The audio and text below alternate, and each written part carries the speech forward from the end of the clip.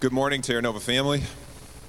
It's good to see you, good to be with you. I am not Travis, so I will explain that in a moment, but I am Pastor Daniel, one of the pastors and the lead pastor here at Terra Nova in Saratoga, if you're unfamiliar with us.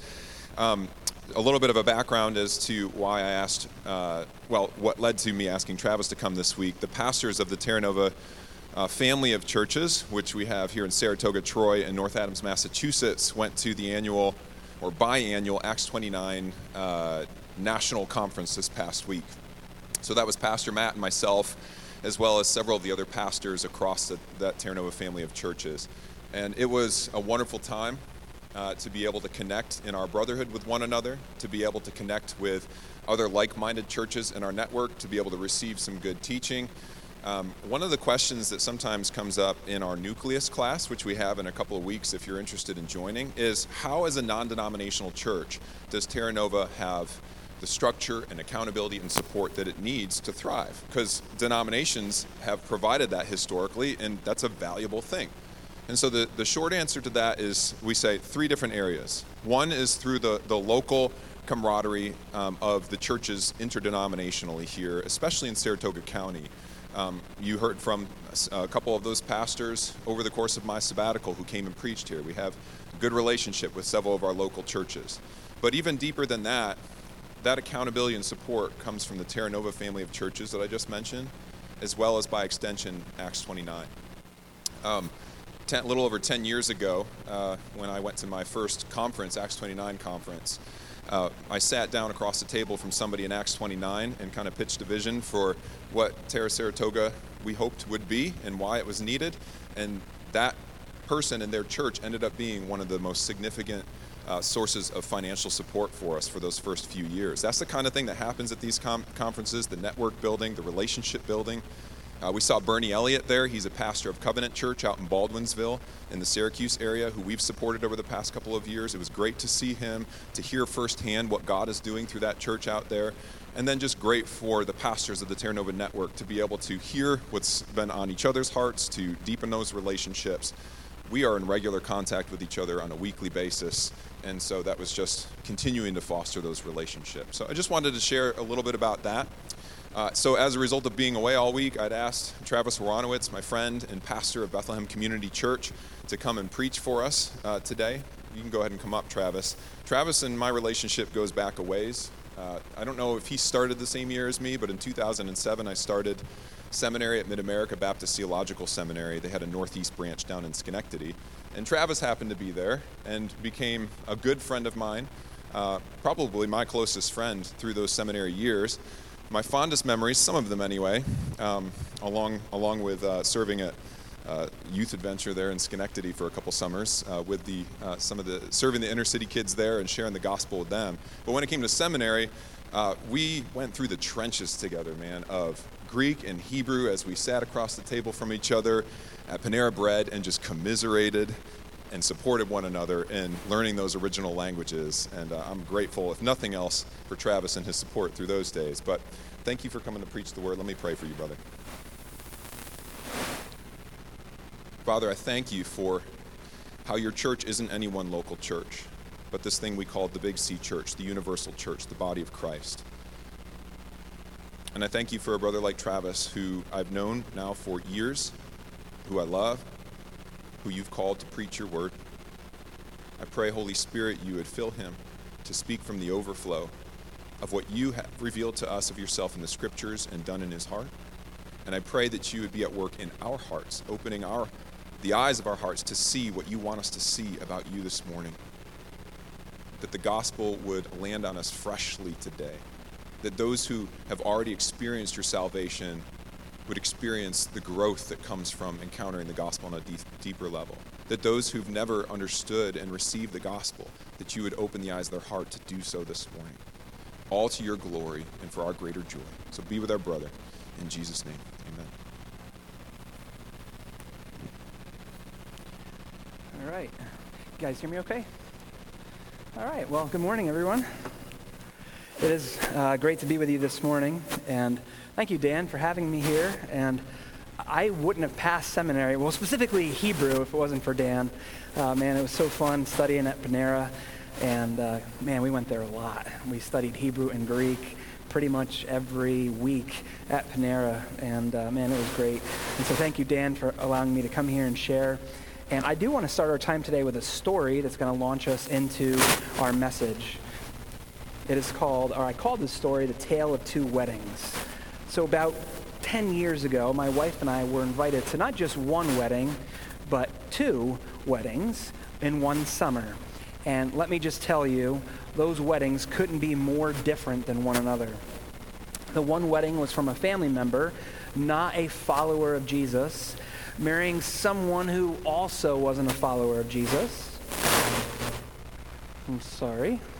Should I use that one instead? Okay.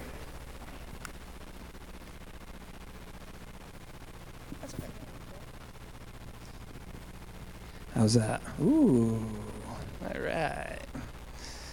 So let's get back to the story. So the one wedding was of a family member, not a follower of Jesus, and they were marrying someone else who wasn't a follower of Jesus. And the other wedding was friends of ours, both followers of Jesus. Again, those weddings couldn't be more different. The wedding of the non-believing couple was super expensive and super focused on the couple and their happiness. It reminded me of that Pharrell song, Clap Along If You Feel Like Happiness Is the Truth. You might know that song. It's a catchy song, but think about what it's really saying. While the wedding of our believing friends was super frugal, yet super focused on Jesus and how their marriage was meant to point to him. I left one wedding feeling like it was a swing and a miss, that the whole point of the marriage was consumed by the pursuit of happiness in this life. But I left the other wedding so built up and thankful that marriage is meant to foreshadow the kind of relationship that Jesus wants with us. I remember choking up in the Jesus-centered wedding. Choking up. Because their whole desire from start to finish was to point every single person who came to Jesus through songs, the scriptures, the foot washing, the message, and the reception afterward. So two weddings with two totally different focal points, the tale of two weddings. So I wanted to start today with this story for a few reasons. Number one, because we are going to look at Jesus' first recorded miracle this morning, his turning water into wine at a wedding in Cana. And just like our friend's wedding, the whole thing from start to finish unveils some pretty incredible and beautiful truth about Jesus and his incredible rescue plan for us. So that's reason number one. Reason number two, this rescue plan isn't just found in John, but spans the entire Bible, the whole 66 books of the Bible, Genesis to Revelation. Pastor Dan told me that you guys are looking at Ruth for a while, and I know of no better account that'll get you excited and even more excited for Ruth than this account in John 2, because Ruth and Boaz's story foreshadows Jesus' love for his bride, the church. So hopefully this will get you more excited for that. So that's reason number two. And then reason number three is right here in front of me, communion. We end the service with communion, and I thought this account in John 2 would prepare us well for that. So to launch us into this, I want to take a look at this video clip this morning.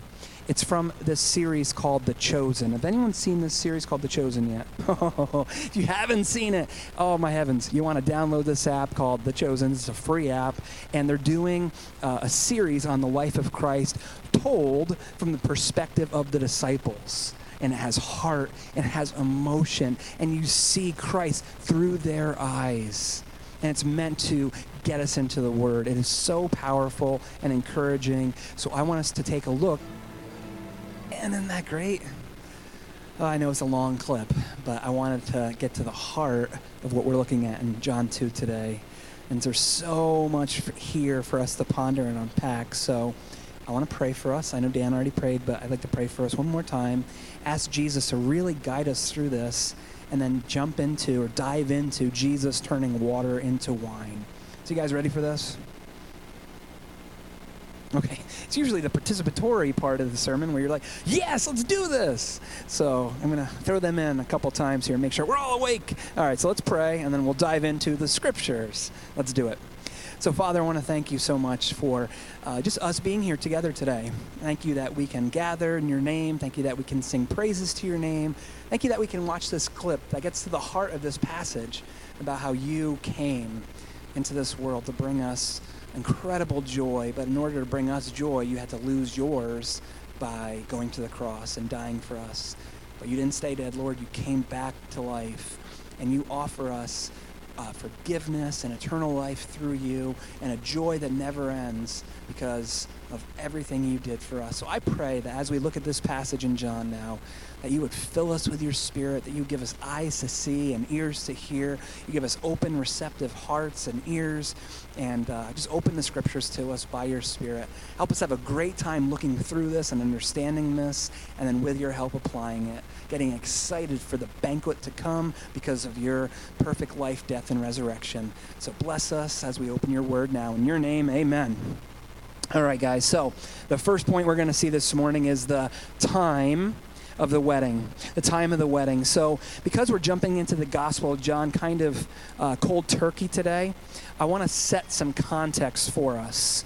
So the wedding at Cana is said to happen on what day? Anyone know? The third day. Now that's significant.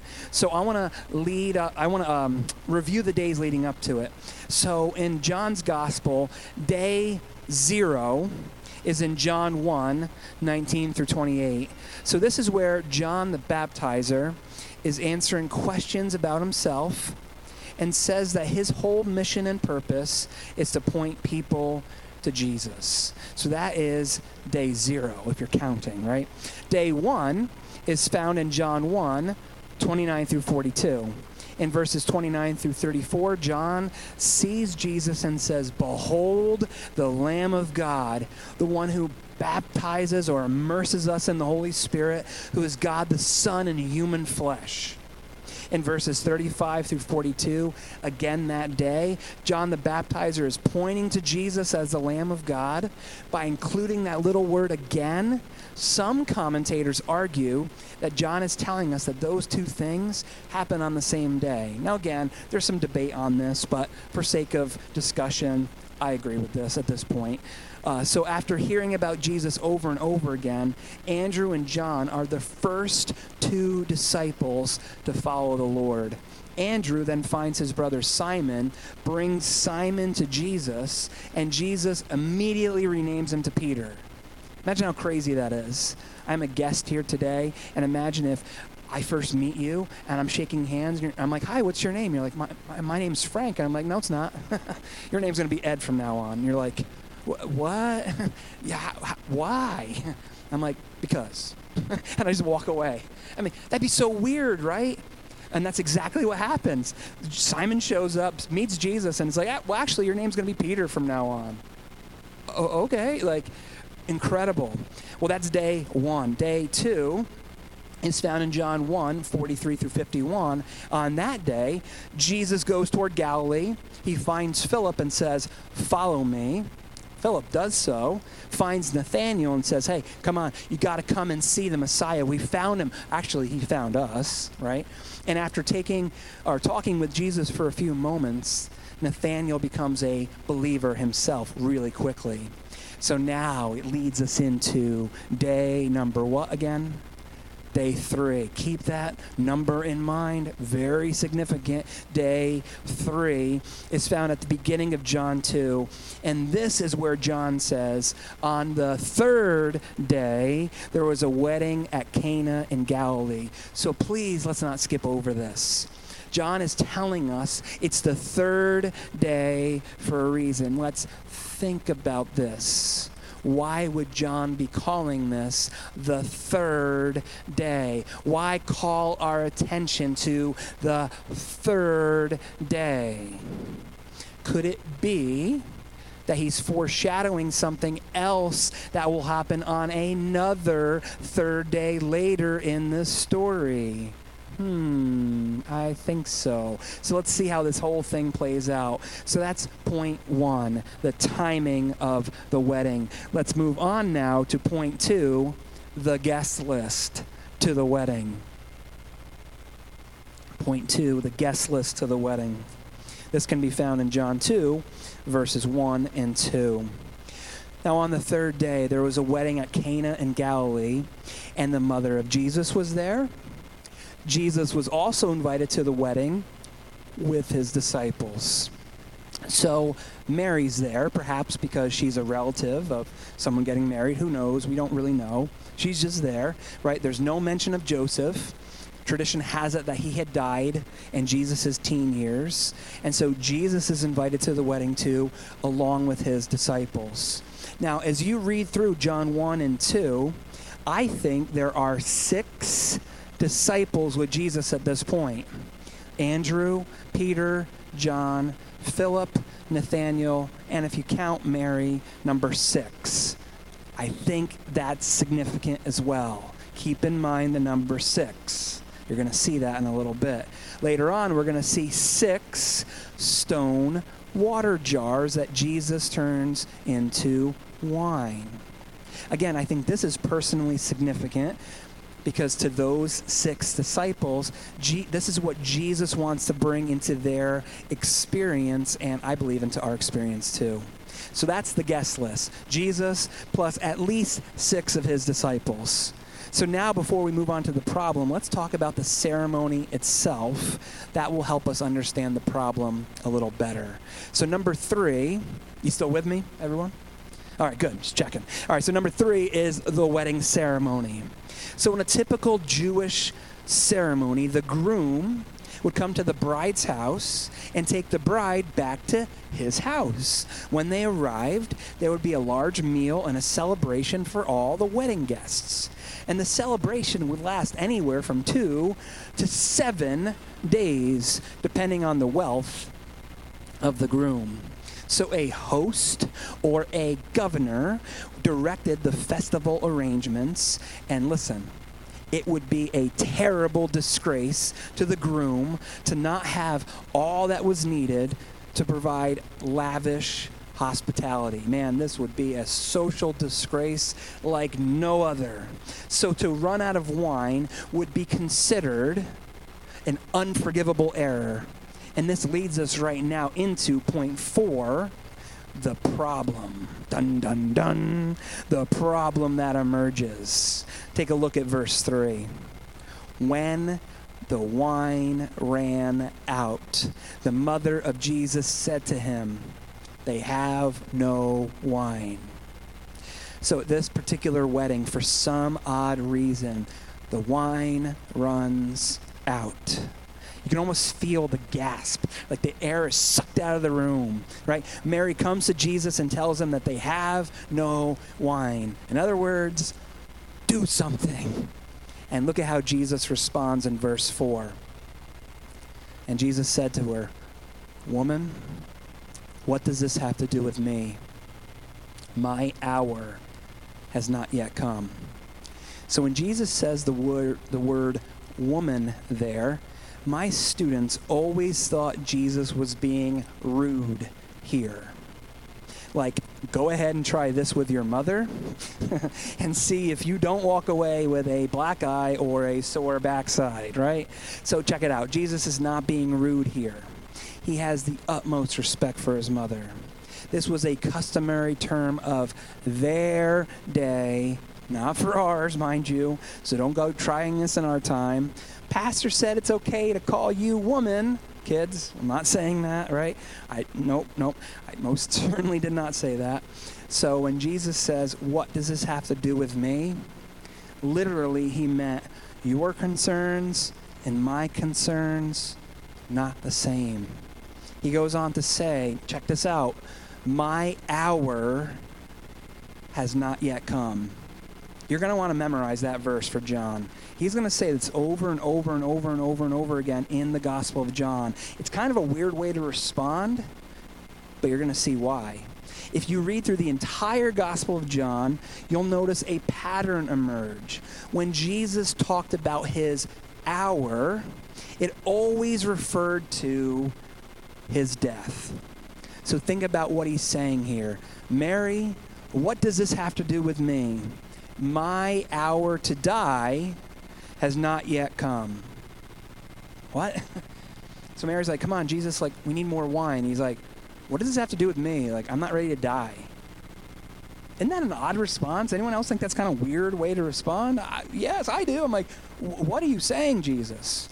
Well, I love how Tim Keller unpacks this in an incredible book called Encounters with Jesus. Listen to this. He says this. What is Jesus thinking here? Why does he connect a simple request for wine with the hour of his death? Well, think of the symbolism.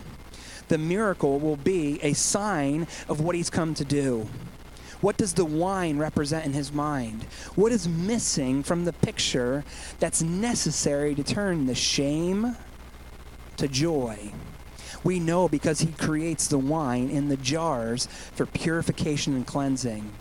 You see, when Jesus makes his statement, it's if he's looking far away, past his mother, past the bride and groom, past the whole wedding scene.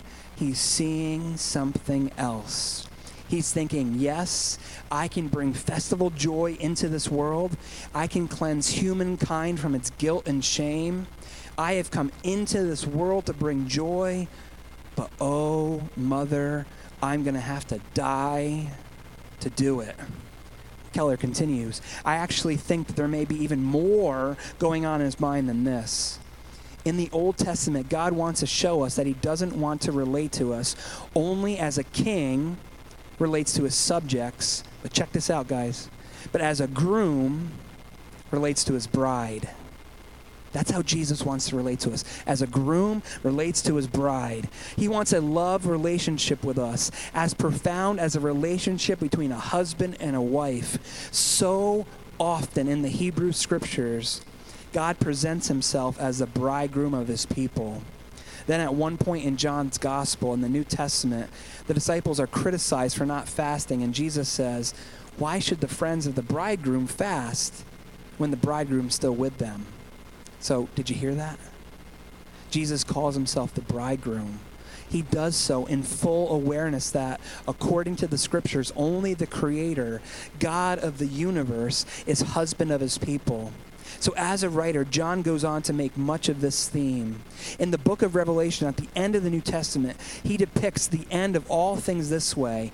I saw the holy city, Jerusalem, the new Jerusalem, come down out of heaven from God, prepared as a bride, beautifully dressed for her husband.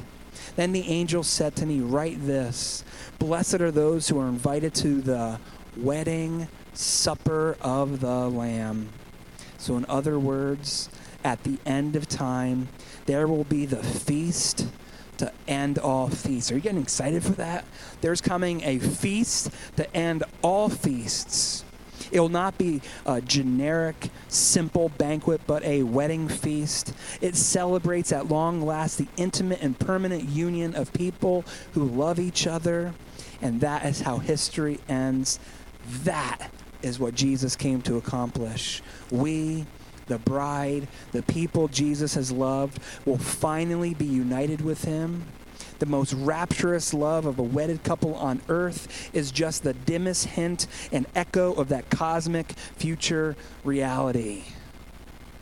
What a quote, right? That's what the whole Bible's pointing to, from cover to cover. In other words, Jesus' time to be here as the true bridegroom hasn't come yet, but it's coming. It is coming. There will be a time in the future when Jesus comes to get his bride, and we will have the ultimate celebration, not just for 2 days, 3 days, 7 days, but a whole lot longer than that. But in order for that to happen, Jesus would have to shed his blood to bring us, all of us, into that never-ending joy. So that now leads us into our fifth point, turning to Jesus to fix things. And so to foreshadow everything his ministry would be about, Jesus does this incredible first miracle. Take a look at how John records it in verses 6 through 8. Now there were how many? 6 stone water jars. They were there for Jewish rites of purification, each holding 20 or 30 gallons. Jesus said to the servants, "Fill the jars with water." And they filled them to the brim. And he said to them, "Now draw some out and take it to the master of the feast." So they took it. So Jesus gives the servants a lengthy responsibility. Fill the 6 stone water jars used for Jewish purification with water, and fill those things to the brim. Think about it. Each jar could hold 20 to 30 gallons each. So that's a lot of water. That's between 120 and 180 gallons total. And they were to fill those things to the brim. After the quite lengthy process for them to do that, Jesus tells them to draw some out and bring it to the master of the feast. I can hardly imagine what that man must have felt like. If I was the master of the feast, or imagine if you were the master of the feast, I'd be probably walking around in circles being like, oh my gosh, what am I going to do? Trying to figure out a way to fix the problem. All my relational circuits in my brain would be off, right? I'd probably be quite snippy with people, and I would be sighing heavily every 4 seconds. I'd be a total wreck. Imagine the next scene, though. The servants go find the master of the feast. I can imagine him being kind of short with them until he sees new, sparkling, never-before-tasted wine in their cups. And imagine him kind of grumpily tasting it and then being like, what in the world? Where did you get this? Where did you get this from? And then finding out they don't just have a cup of it, but closer to 120 to 180 gallons of it. Well, check it out. Would be 1,000 bottles of wine. This on? 1,000 bottles of wine. That's a big number of wine. Now, why would Jesus have to create so much wine? Why not just like 100 bottles, right? We're talking like a wedding banquet, but why 1,000? That's a lot. 1,000? Think through the numbers. There are 2 amazing passages in the Old Testament that shed really awesome light on this. Take a look at Genesis 49 real quick. 10 through 12. Look at this verse. The scepter shall not depart from Judah, nor the ruler's staff from between his feet, until tribute comes to him, and to him shall be the obedience of the peoples. Binding his foal to the vine and his donkey's colt to the choice vine. Listen to this. He has washed his garments in wine and his vesture in the blood of grapes. His eyes are darker than wine and his teeth whiter than milk. This is in Genesis, mind you. Those verses are telling us that someone from Judah's line will come, will be this incredible king who rules, and everything will be overflowing with abundance. But in order to rule that way, his clothes would have to be washed in wine. We're going to celebrate this really soon, right? His clothes would have to be washed in wine. Think of the rich imagery here. In order for this king to bring this super abundance, he would have to die first. If that's not enough to flesh out what's happening at this wedding, take a look at these verses in the book of Amos. When was the last time any of us ever even read the book of Amos, right? Even though there's a book of Amos in the Bible, right? Amos! Well, take a look. Amos 9. In that day, I will raise up the booth of David that has fallen and repair its breaches, and raise up its ruins and rebuild it as in the days of old, that they may possess the remnant of Edom and all the nations who are called by my name, declares the Lord who does this. Behold, the days are coming, declares the Lord, when the plowman shall overtake the reaper and the treader of grapes, him who sows the seed. The mountains shall drip sweet wine, and all the hills shall flow with it. I will restore the fortunes of my people Israel, and they shall rebuild the ruined cities and inhabit them. They shall plant vineyards and drink their wine. They shall make gardens and eat their fruit. I will plant them on their land, and they shall never again be uprooted out of the land I've given them, says the Lord your God. So talk about an awesome promise. There is a time coming when the mountains will drip sweet wine and the hills will overflow with it, and Israel will finally be in her land with the long-awaited king ruling over her and the entire world. This is a picture of abundant blessing, one that would come only if this king would die first to deal with the sin problem of the world. So while Jesus is at this wedding, he's about to foreshadow all of this really powerfully. So let's see what happens next, kind of as we start to wrap up here in point 6. The result of Jesus' intervention. Take a look, 9 through 12. So when the master of the feast tasted the water now become wine, and did not know where it came from, though the servants who had drawn the water knew, the master of the feast called the bridegroom and said to him, everyone serves the good wine first, and when people have drunk freely, then the poor wine. But you have kept the best wine, or the good wine, until now. This, the first of his signs, Jesus did at Cana in Galilee, and manifested his glory, and his disciples believed in him. After this, he went down to Capernaum, and his mother and his brothers and his disciples, and stayed there a few days. So talk about wow, right? The master tasted the water that was now sweet new wine, and calls the master of the feast and lavishly praises the guy. He tells everyone that in a typical setting, people serve the good stuff first. Then when everyone had a drink, then they bring out, the other stuff. But not this bridegroom. I can imagine him standing there blushing, his cheeks as red as the wine, and really, really thankful for the greater bridegroom who intervened in this way. So you have new wine being produced, Jesus' miracles now beginning, his glory being manifested to the disciples, and his disciples believing in him. But now, what does it all mean? Why does Jesus turn water in these specific jars into wine? And why such a large quantity? And why wine? What's the rationale? Well, let me tell you as we start wrapping up here. So I believe these 6 stone water jars are symbolic of the Old Covenant. Think about it. 6 stone water jars, 20 to 30 gallons each, which equate to 120 to 180 gallons total.